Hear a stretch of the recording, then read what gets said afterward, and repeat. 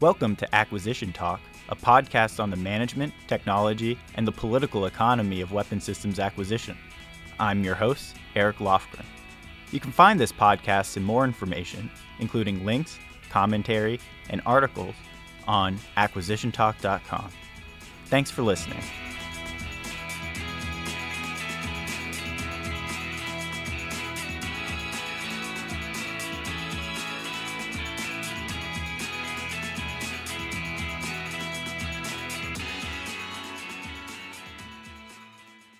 Welcome, everybody, to our panel today. My name is Ellen Chang. I'm one of the co-founders of an organization called Wharton Aerospace that is really comprised of an industry group, traditionals and non-traditionals. Background is naval intel, finance, and innovation right now. But I'm so proud to be able to introduce our three panelists here who are going to unpack some of the conversations we just had at the previous panel, which was looking at new ways of budget agility, as well as conversations or coordination between the Pentagon and Congress. So we have with us Jamie Morin, who is an economist by background and is currently at the Aerospace Corporation Center of Space Policy. Being a space person myself, very interested and honored to meet you. For this purpose, though, his background that's really relevant here is his time leading the CAPE at the Pentagon. And then we have John Young, who's an engineer by background, worked at a national lab and also in industry, and then really is known for his time with appropriations. And then we have him, who definitely has a storied career as a writer, educator at the National War College in Columbia, politician, and even most importantly here for this purpose, DoD's comptroller, which when we were preparing for this panel, he talked about not providing $2 billion to one of the admirals who asked him for money, which I thought was great. So with that, I'm just going to turn it over to you, Jerry. Great. Yeah, thanks, Ellen. And Ellen's going to be here with us as well and help us do the wrap up towards the end. But it's great to have you, Ellen. I'm really excited to partner with Wharton Aerospace on this event. And we're going to have actually more events coming up. So stay tuned to this channel for future events and between the center and Wharton Aerospace. Yeah, no, we've got the whole idea of this panel was to take some of the incredible topics and issues that were presented in the previous panel, the reports for the AI Commission, the Hudson report, as well as the MITRE 5x5 report, and go to these real expert, these real grizzled veterans and of the Hill, of the appropriations world, of the Green Shade Man, Mr. Zackheim, as well as the budget, the programmer himself, Mr. Morin. So you all have the kind of expertise and to help us think through, okay, what's realistic going forward? So I'm really pleased that you all could join us. So I want to talk with Jimmy to the first question to you as the former director of CAPE and now a big role at Aerospace Corporation. Can you see how CAPE adapting or accepting kind of a portfolio or organizational budgetary approach? And how would that look like, within the organization? So over to you. And Jerry, it's a terrific question. And I thought our discussion earlier today really opened a lot of doors of new ways of conceptualizing how the department's resources are programmed, allocated by Congress, executed. There are really complex issues in here. And you're going to hear that, I'm sure, from John and Dov as well as they think across the life cycle. I've been a pretty aggressive advocate for defense portfolio management. That's something both Christine Fox and I worked pretty hard from a CAPE perspective. Before I went to CAPE, I spent 5 years with the Air Force as the comptroller and as the acting undersecretary there. And so saw the execution side very much as well. And it is absolutely reality that if you ain't funded, you ain't.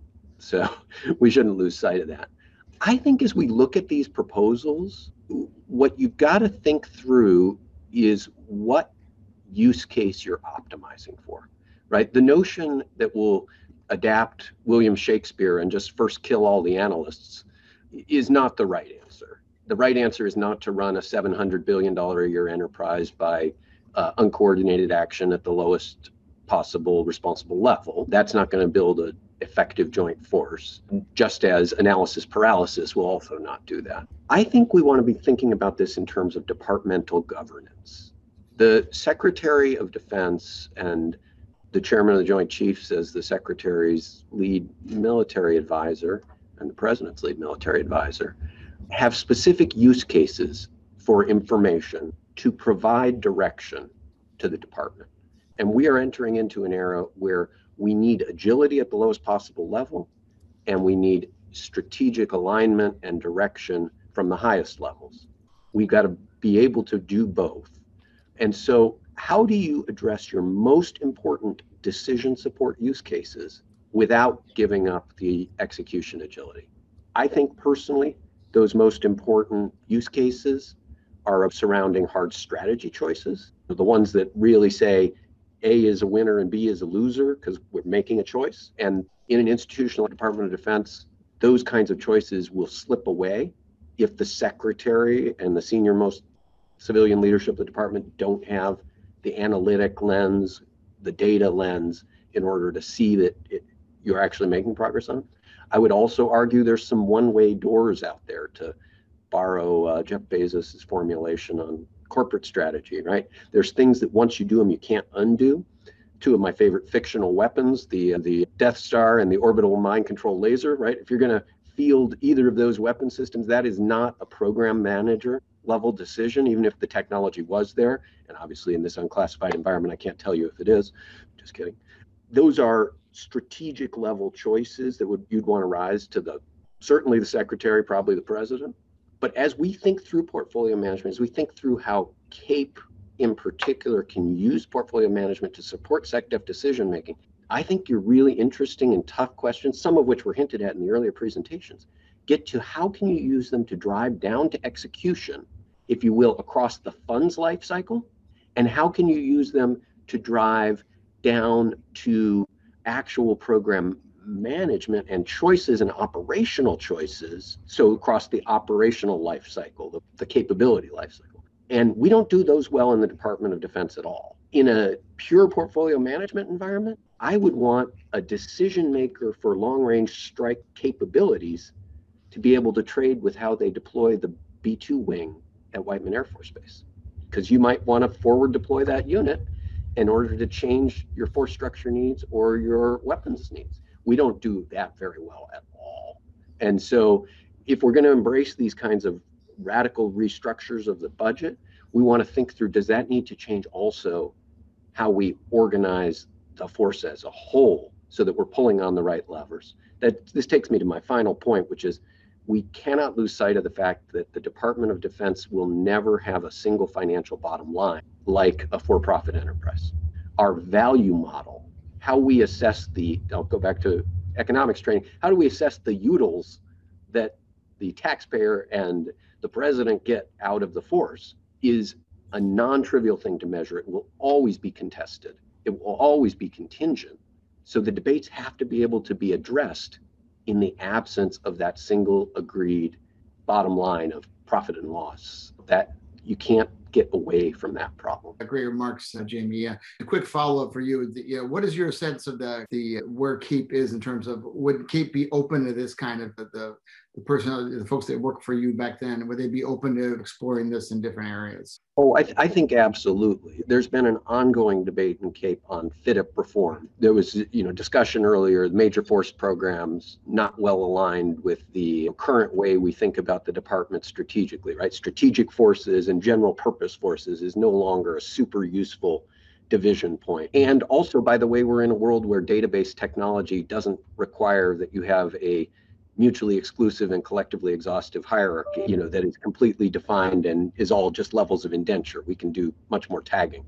But I'm sure John is going to talk about the congressional equities. If the Congress often is longer tenured than the leadership in the Department of Defense, and particularly the professional staff members over there who often have decades of experience on these issues, they appreciate the value of discrete trackable entities that they can follow over time, because they know sometimes the department is interested in conveying success and can rearrange the measurements in order to display that.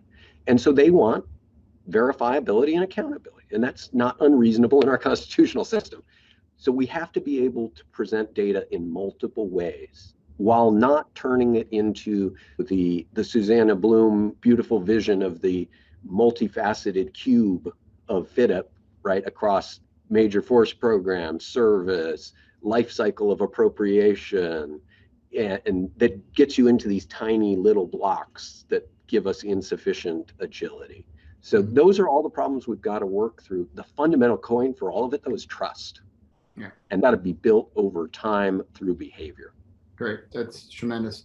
Yeah, I think it's a perfect segue to John. And I'm looking at the Death Star over Jamie's shoulder. Some people have a view of the appropriators. I think everyone has your perspective depends on where you sit, right? But the appropriators' perspective is definitely not understood and by those of us in more kind of acquisition policy perspective. So we'd love to get your perspective on, as Jamie outlined, that there's definitely a strong, legitimate need for oversight. And even as we adapt things, how do we do that in a way to both meet the needs of the threats facing us today and maintain the Congress's need to be able to do proper oversight? So I'd love to get your thoughts after a decade of appropriators plus your time in the building, sir. I had a wonderful experience as an appropriator, and I think there's been a lot of talk in the first panel about portfolios. To be honest with you, some of the first level of portfolio management happens on the Hill. Now, the building doesn't love it because the building doesn't like the dimensions of the Hill overseeing their work. But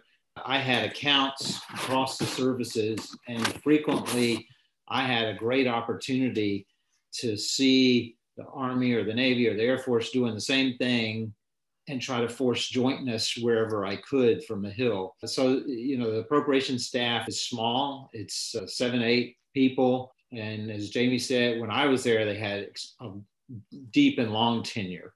Some of that tenure has come down, but still generally they have a visibility across the budget and experience. And with the 4-year or less rotation of PEOs and PMs, they sometimes have more continuity than the department does on the program. So I think that the Hill, at least in that particular respect of reviewing the programs, has the potential to add some value. We all have to be careful about earmarking. When I started, earmarking was a relatively small process with a couple hundred requests. By the time I left and went to the Pentagon, it was in an access database with 5,000 requests, and the pressure on the staff had become far greater to find things to cut to pay for the member ads. And so I hope earmarking will not go back to that. But the process where the appropriators and the authorizers add value by looking across the portfolio and trying to force jointness and try to moderate duplication or eliminate it was more valuable than people realize. I'd add one thing from the first panel. I was thinking about it as they were talking. Congress is a retail operation. It's about constituents and districts and states. I see some merits. The portfolio discussion has been around since I was in the Pentagon. I see some slight utility to it, but I'm not sure I think it's the be all to end all. Like I made some opening remarks. One thing I think we should make progress with is reprogramming thresholds. They haven't moved with inflation. They haven't moved in any ways that are meaningful. And you started with the Eric Schmidt comment. I tell people this frequently. It's, when you have an idea, it's 21, 24 months from idea to appropriated funds. That's not going to work with the movement of technology we have today and with peer adversaries who don't live under those kinds of constraints. We need to move the reprogramming thresholds so that money can move within the portfolio or between programs, whichever way you want to say it, to fix problems that emerge over the course of this 20-month cycle of change, of getting a new budget and building a new budget and getting a new budget. And we need to see if we can get some ground with the Congress on New Start. I had a small piece of money as DDR&E that was really undesignated with a guy named Ben Riley, who was an extremely good manager. And we could go do some new things because technologies emerged or needs emerged, or the chance to marry a technology with a need emerged. And that was precious money. It had constant Hill pressure.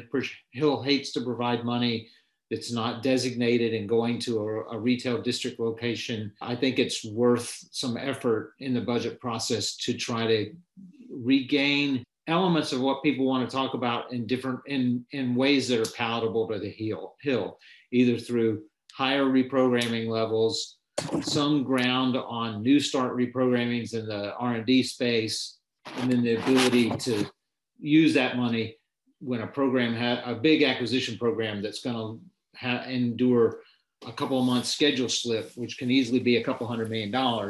If they could just get $50 million in a timely manner, they could avoid that slip. Nobody on the Hill well appreciates that. And that's a fix that needs to be made. And then the other fix that's probably obvious to all of us, the Hill, if at all possible, I think the Pentagon needs to educate the Hill better on the impact of continuing resolutions. They are just devastating to acquisition programs and many RDT&E programs. And I think the Pentagon, and making nice with the Hill, lets this get swept under the rug. But the truth is, we waste a massive amount of taxpayer money because of this continuing resolution process that really needs to go away. Yep. That is a hardy perennial, unfortunately. Dov, I'd love to turn to you and get your perspective on, speaking of reprogramming and the comptroller perspective on some of the ideas we heard in the previous panel. What are ways that we could start moving that and building this relationships with the Hill, because it's not going to be done unless we get it on both sides there. I'm really glad that John brought that up, and you just have as well. I noticed that in one of the articles it said PBE began in 2001. Guess who added the E? But I didn't just want to add execution. Let me back up. We have one execution review a year, mid-year review. And at that point, you look at the burn rates, who's spending more, who's spending less, you move money around. That's not how a business works. A business moves money around all the time. And what I wanted to do, correct me if I'm wrong, Ellen, and what I wanted to do was have at least 2 additional execution reviews and actually a quarterly execution review. And I believe that's exceedingly important today because of the nature of, if we want experimentation and we want to bring in all kinds of new technologies, whether it's AI related, quantum computing related, hypersonics, whatever it is, you want to be able to move money into those programs quickly and move money out of programs that aren't doing very well, or do what John just said, move money into a program that, if it got a timely boost, would not lose you money later on because you're wasting it because of schedule and program delays. Now, that has not happened. And I would argue very strongly that if the department is really serious about getting past what Kath Hicks, the deputies, call the valley of death, the time it takes between the time you actually come up with some idea and actually field it, you've got to be able to move money around quickly. It's as simple as that's number one. Number two, and John mentioned this as well, the thresholds. It's nuts that you have to go back to Congress to at least to 4 committees and say, Mother, may I, if I want to spend more than $10 million on R&D, any kind of R&D spending. Let's be honest, $10 million when I was comptroller, and that's getting on for 20 years ago, was not even, it didn't even qualify as a rounding error. And just to give you a sense of what I'm talking about, Ellen mentioned that $2 billion story. Well, let me tell you the actual story. I was just coming in as comptroller.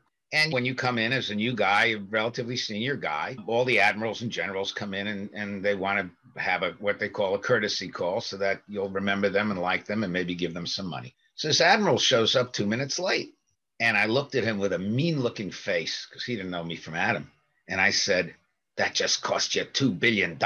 You were 2 minutes late. That's $1 billion a minute. Guy almost died. But the fact is that $2 billion is a rounding error nowadays. We're talking about a $700 billion budget. How in God's name can we talk about that sum of money and at the same time say, if you want to actually get something new going, you better go to 4 committees of the Hill before you can spend $11 million. That is madness. And that's an appropriations thing, by the way. The appropriators are the ones that deal with this. And you're talking about portfolio management, which, by the way, I'm old enough to remember when it was called mission budgeting. It's the same thing. Again, how do you manage your portfolio unless you have the ability to move monies around?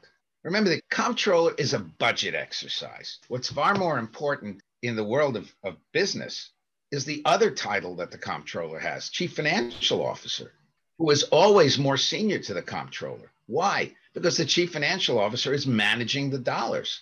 Not the dollars you're asking from the Hill, but the dollars you're getting from the Hill. That management is absolutely critical. And I've got lots more to talk about. I don't want to take up everybody's time, but let me just finish with one other story. In November of 2001, so this is 6 weeks after 9/11, and we're already going into Afghanistan. Ron Sega, who was then the head of DDR&E, the Defense Research and Engineering Shop, comes to me and says, I've got a weapon that can blow these terrorists out of their caves. It's called a hyperbaric weapon. I said, so what's the problem? He says, nobody's ever wanted to fund it. I said, how much do you need? He said, I don't know, less than 50 million. And when can you get it out there? He says, you get me the 50 million or whatever it was. I'll have it out in the field by March. Okay, this is November. Everybody's got a Bishop's Fund, which is a whole other thing. Everybody's got a 10% withhold at every level, which is money that gets sloshed around, and that's a whole problem in and of itself. But I wasn't the bishop. I was the cardinal. Young used to kiss my ring. And see, he admits it. And so did members of Congress, by the way, when they wanted the money. So I said to him, I've got the money. You get the money. 4 months later, that weapon was blowing terrorists out of caves. My point is, that is what flexibility is all about. And it shouldn't be managed through Bishop's funds. It should be baked into the system. And I'll stop there. Okay. I wonder if I could push you and John a little bit on this point, is in that this need for flexibility, a lot of this comes down to the issue that Jamie raised, trust. Okay.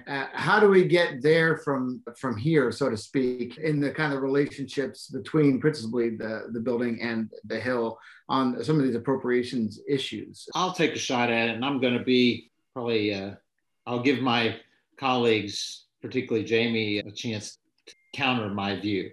I actually think it's not a bad thing for acquisition programs to build a budget and try to work to that budget.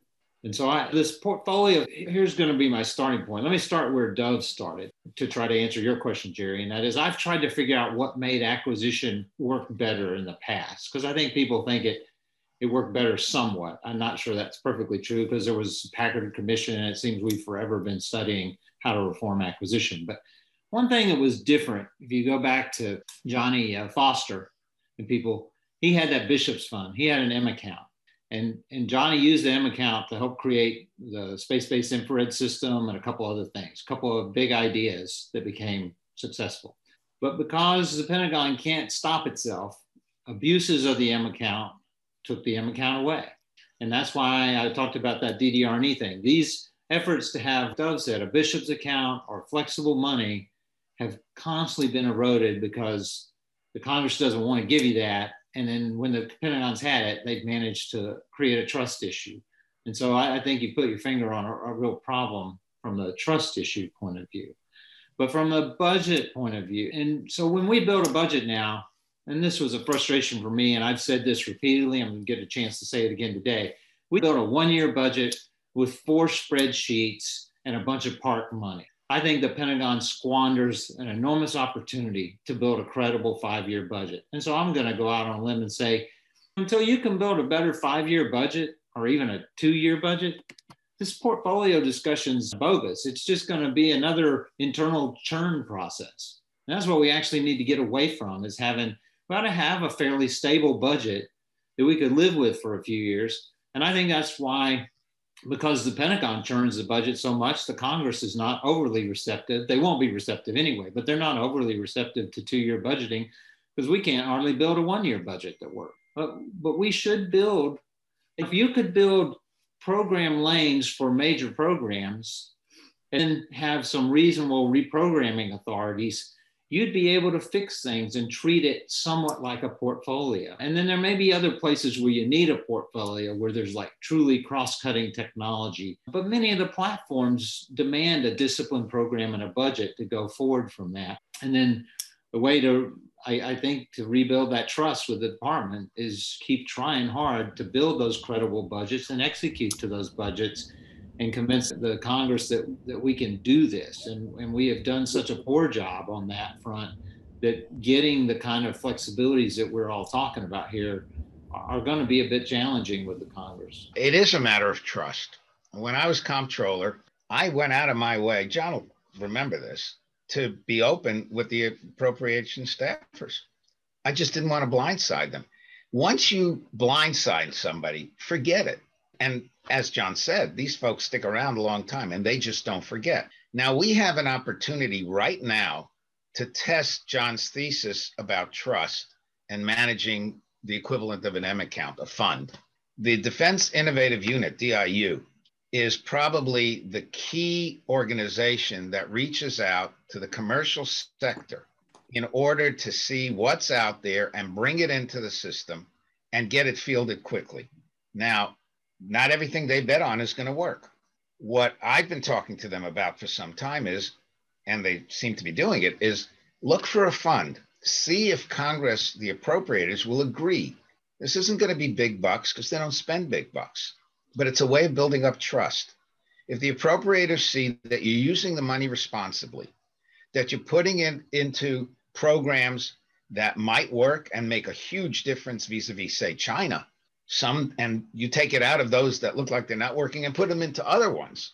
And you have that flexibility, so you don't have to keep going back and saying, Mother, may I? And you don't even need the comptroller to do that for you. Then you begin to build up trust.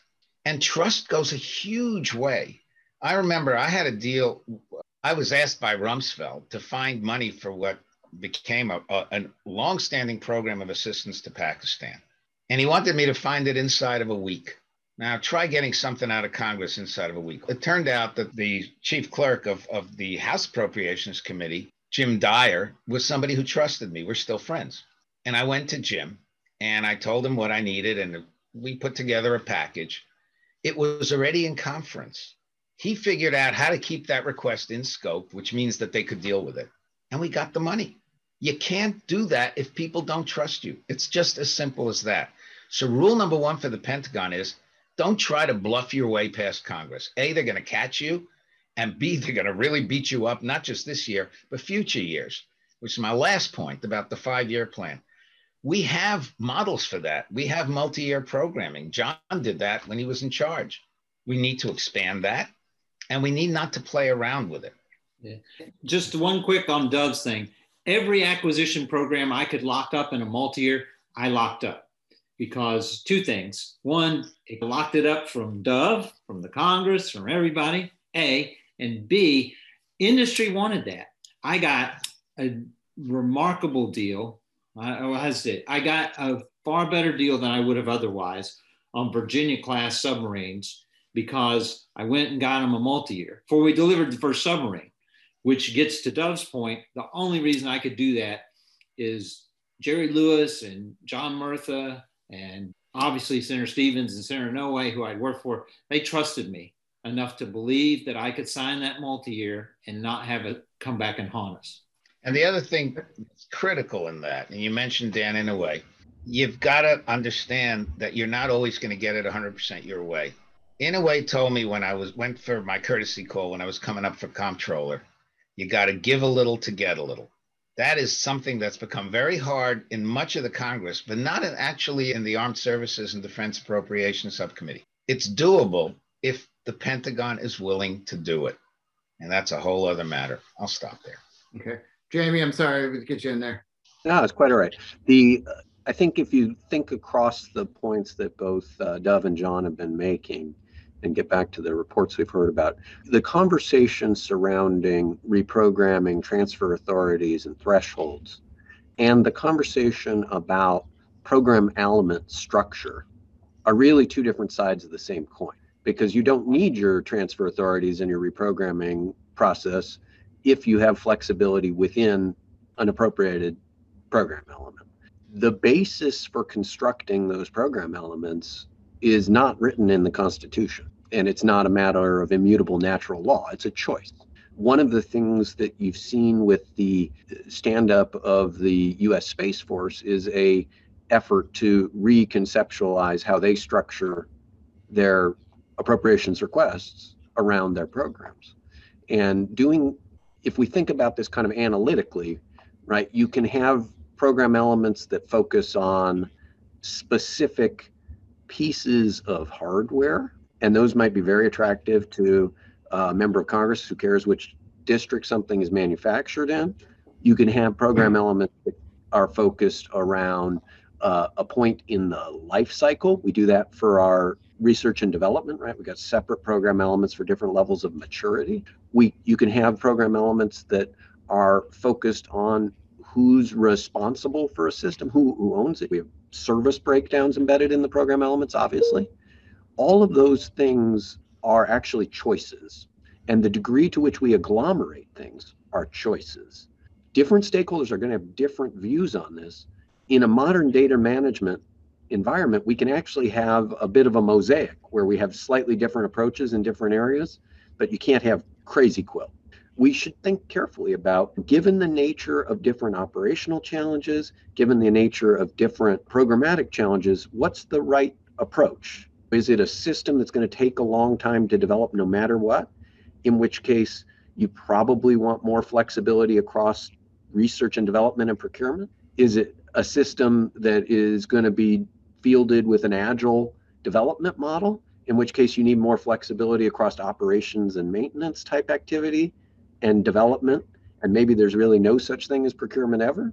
Is it commercially dominated, in which case, or is it potentially commercially dominated, but you're not sure yet, and so you need flexibility to go either with a development and procurement approach or a buy as a service approach? How can you think about those problems up front, structure them?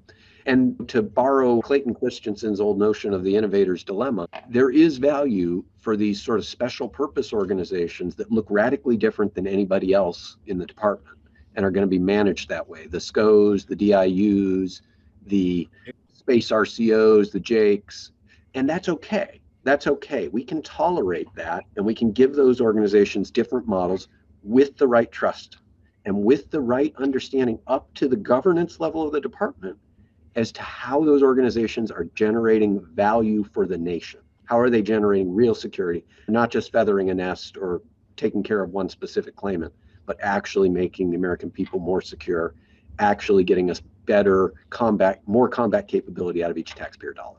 I'd like to add on Jamie's comment just briefly. I would go where he was and beyond. As someone that ran the MREP task force, I ran a biometrics task force. There is a lot of merit to some task force models inside the Pentagon that both have a job to do it with urgency and then presumably go away. Sometimes I agree with RCOs and SCOs and things like that. But on the other hand, some of those become part of the system too. And the department should not lose sight of the opportunities and the benefits gained by having task force structures that come and go and do a job. Yeah, in business, the task forces are called tiger teams. And the whole purpose of a tiger team is to go in, fix something, and get out. You don't have a tiger team that lasts years and years. We have those in the Pentagon. And what you therefore get is a never-ending bureaucracy. That's no good. The other thing that we need to do, and this goes to personnel, we need to be sure that our senior managers really know the technology. You can get a job in the Pentagon, you've just gotten your master's in physics or whatever, or in engineering or computer science, and never take another course again, ever. A doctor has to take courses to remain qualified. The military has professional military education, but our civilians don't. And as a result, we wind up going to contractors to interface with other contractors. Well, that's essentially creating middlemen. And all a middleman really does is cost you money. You need them because you can't do it yourself. Yeah. So one of the dirty little secrets about our acquisition system and about many of our problems, and I don't call them challenges, they're problems in the Pentagon, is HR management. How do we manage our personnel? Yeah. I do need to point out, just for a moment of Dove accountability here, the Air Force and NASA are the founders of the Tiger Team concept. That's fine. That's fine. And who picked up on it? I'm in the Department of Dove accountability and have been for a while. It's one of my special projects. We've got a question from Mr. David Schiff, who, apropos to Dove's point, and John as well. Tiger teams and task forces can offer short-term value, but who retains the lessons and best practices when they succeed or fail? And so that leads me to something I was going to ask Jamie about, because I was actually going to ask you about the Space Force. Is the Space Force a way for us to pilot some of these kind of new approaches to build the PE, like it started to build the PE differently?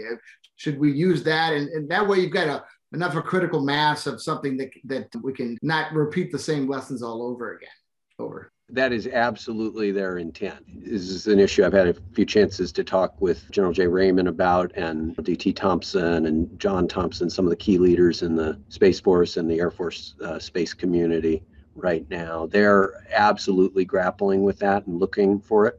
They were tasked by the Congress, or the Department of the Air Force was tasked by the Congress, and now with producing a alternate acquisition system for space. And there's been some back and forth over some of those ideas, and a draft report that was sent over to the Congress, but it was never formally cleared by the White House in the previous administration.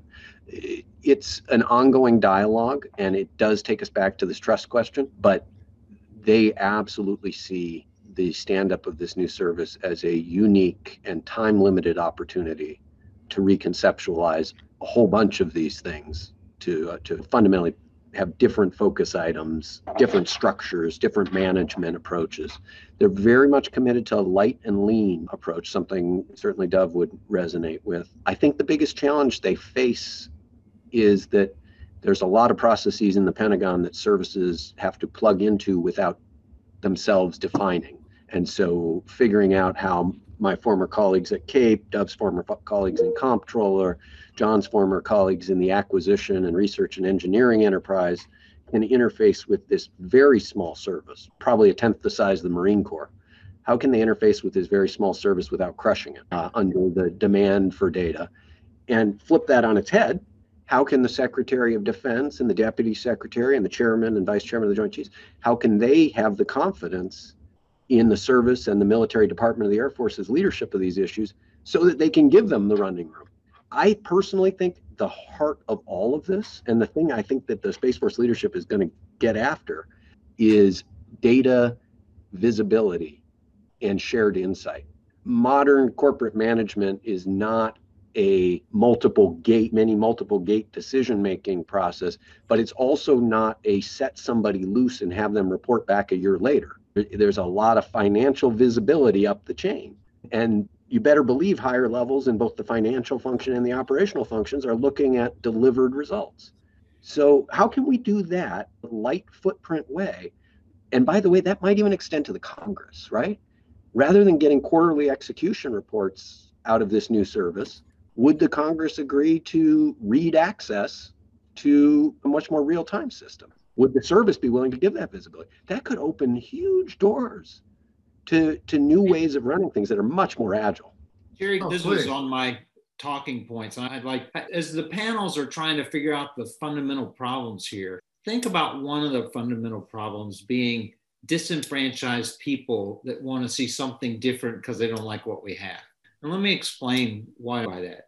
Every company and business, by and large these days, builds a budget. And most of them have a capital budget and they do it by project. So the Pentagon's not anomalous here in having a budgeting process.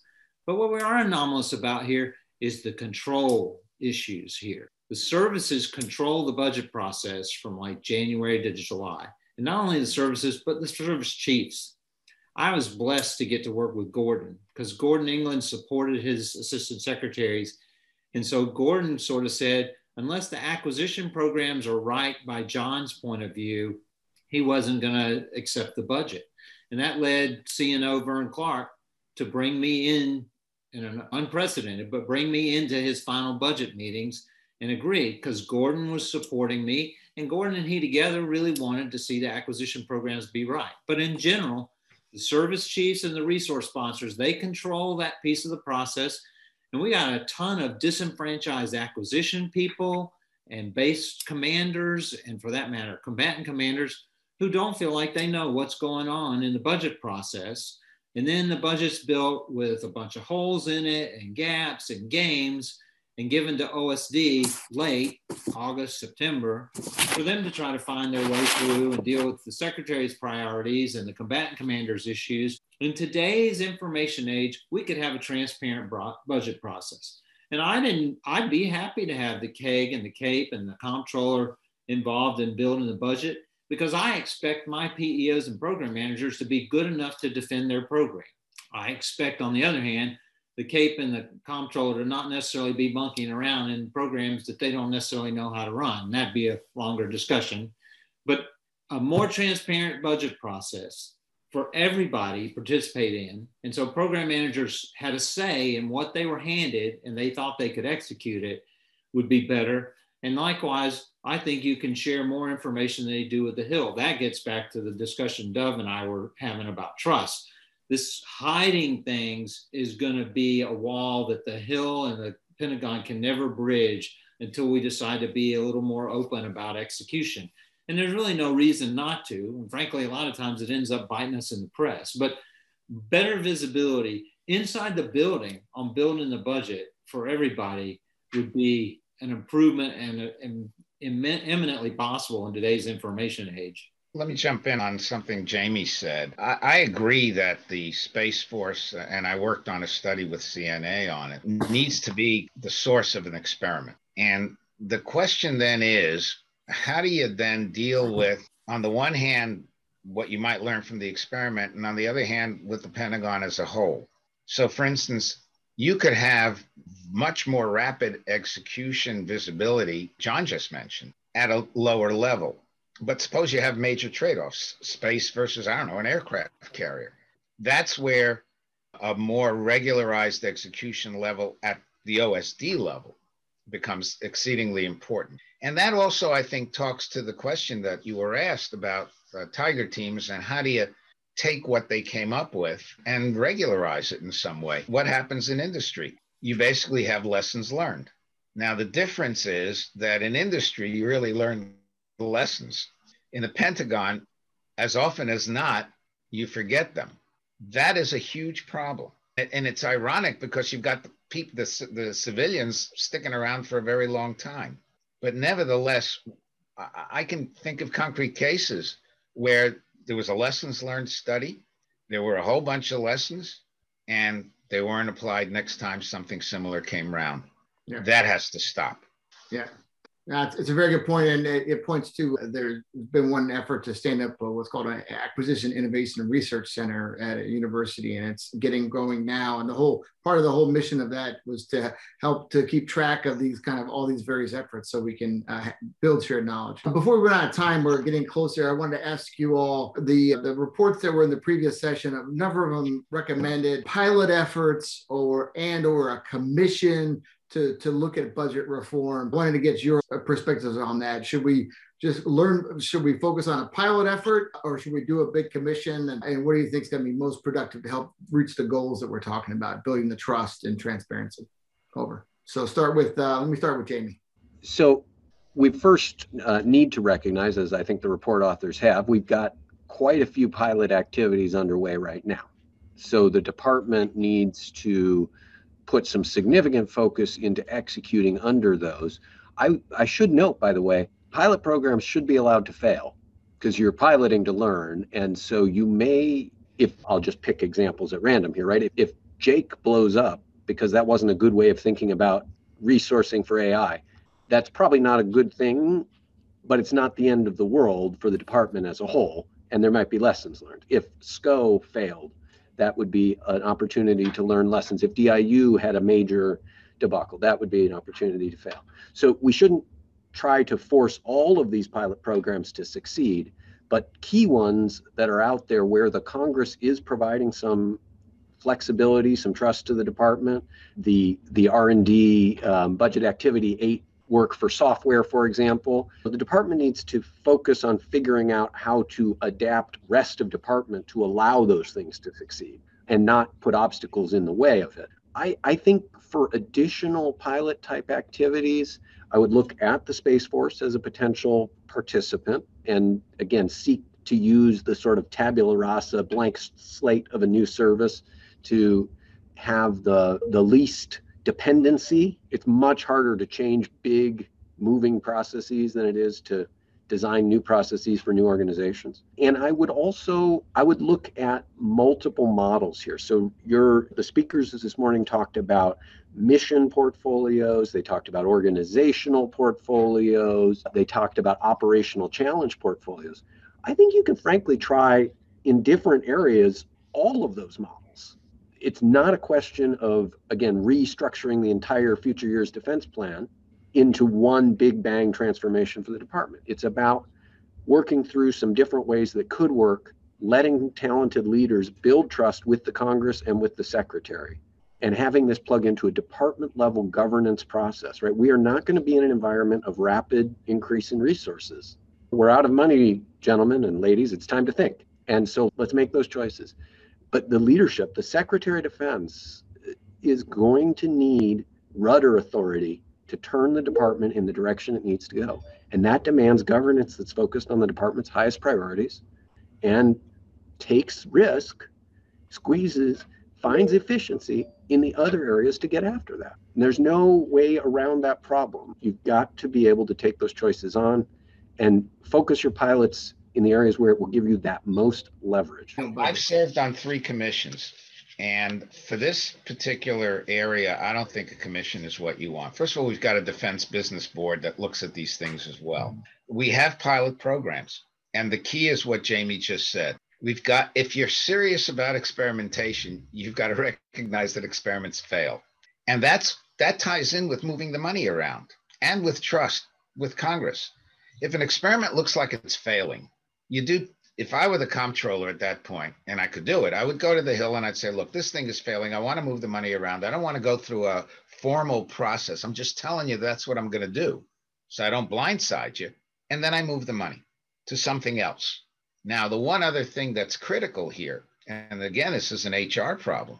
If people are scared to experiment because they think they won't get promoted unless they are quote unquote succeeding, they're not going to do anything. And this has hamstrung the department for decades. Our whole promotion system presupposes that, like an OER, every OER says that this particular officer is the greatest thing that ever came on the face of the earth. Promote him yesterday, promote her yesterday. That's nonsense. People should be promoted on the basis of doing what their job demands. And if it demands experimentation, then the issue isn't whether you passed or failed. The issue is whether you dare to experiment. So there's that element as well, I think, that needs to be built into these considerations. Great. John? I'll try to be brief and add some new value. Congress is not going to write blank checks. So I think we need to get what is well within our reach. Improvement in the reprogramming thresholds and greater flexibility. And we will inherently have a lot more flexibility inside a budget if we can do that. That's one. I think in my time in the Pentagon, it would be amazing how many things wanted to be joint and how much the services resist that. And the Congress has been on that bandwagon. Everybody wants to cut the joint agencies and the joint this and that and the other thing. If I wanted to do some pilots, I would try. I think there's a room and a need. This would take an hour to discuss why the services resist these things. One, they don't want to be the ones that change. They don't want to budget for the change, But when we did things like biometrics and MRAP, there are more things like this. Jointness in radar systems, jointness in AI probably. And there are things that want to be done at a joint level and shared across the services, and the services don't react really well to that. And those are the kind of pilot things I would want to pathfind our way through, because that's going to be the future eventually. We've got it. Some things ships are going to be in the Navy and fighter jets are going to be in the Air Force and ground vehicles in the Army.